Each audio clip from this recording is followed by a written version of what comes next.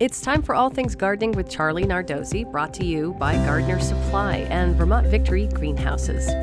Hey there, Charlie. Hi, Mary. Well, Charlie, I'm kind of stuck in the houseplant era of like 1970s. I can only identify a Boston fern and a spider plant. I understand you've got new, unusual houseplant varieties that we can add to our indoor greenery. Yeah, with the houseplant craze that's been going on, breeders and plant explorers are coming up with a lot of unusual varieties for common houseplants. And one of the most common houseplants you have out there is the philodendron. That's the one with the heart-shaped dark green leaves. It's a cascading or climbing plant, depending on if you trellis it up. Your grandmother probably had it. Your mother probably had it. My mother had it. But there are some cool new varieties. There's the Princess series. So there's a white princess and there's a pink princess. And these have variegated leaves, white and green or pink and green. Then there are some that are not cascading. The Prince of Orange is one we have growing in our bathroom. And that one grows up with longer kind of sword-like leaves. And then all the new leaves are orange colored. There's a caramel colored version of that too.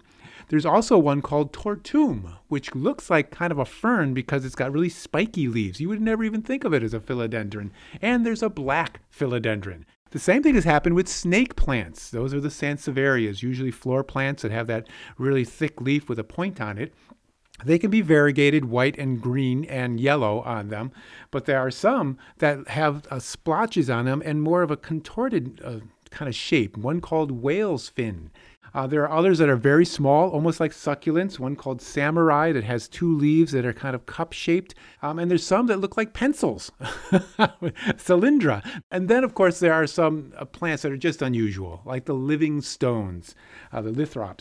These are really cool because they look like stones. They have that brown, orange, kind of burnt coloring to them. And that's where you would find them in nature in the desert, and you'd walk right over them. You wouldn't even know it. But they make great houseplants in a sunny, really well-drained soil in a sunny area in your house. They don't need water. In fact, you don't want to give them much water at all. And then finally, there's the string of pearls or the string of tears or the string of beads. There's versions of this. The whole idea is that it's cascading, a long stem that comes down and it has little round balls hanging down from it. A nice conversation piece at a party. Oh, I love all those. Yeah, definitely going to add to.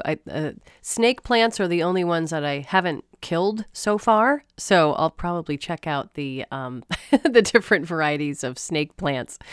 Here's a question from Dean in Jericho. And Dean says, I generally have a fairly good crop of potatoes. Unfortunately, there's some underground worm or grub creature that eats a round hole in almost all my potatoes. This makes them so they don't last long in winter storage. I'm wondering if you have a guess as to what they are and how to get rid of them. Well, Dean, they're probably wireworms. And if you look in your soil in the spring, you'll see these bright yellow or orange colored thin worms creeping around.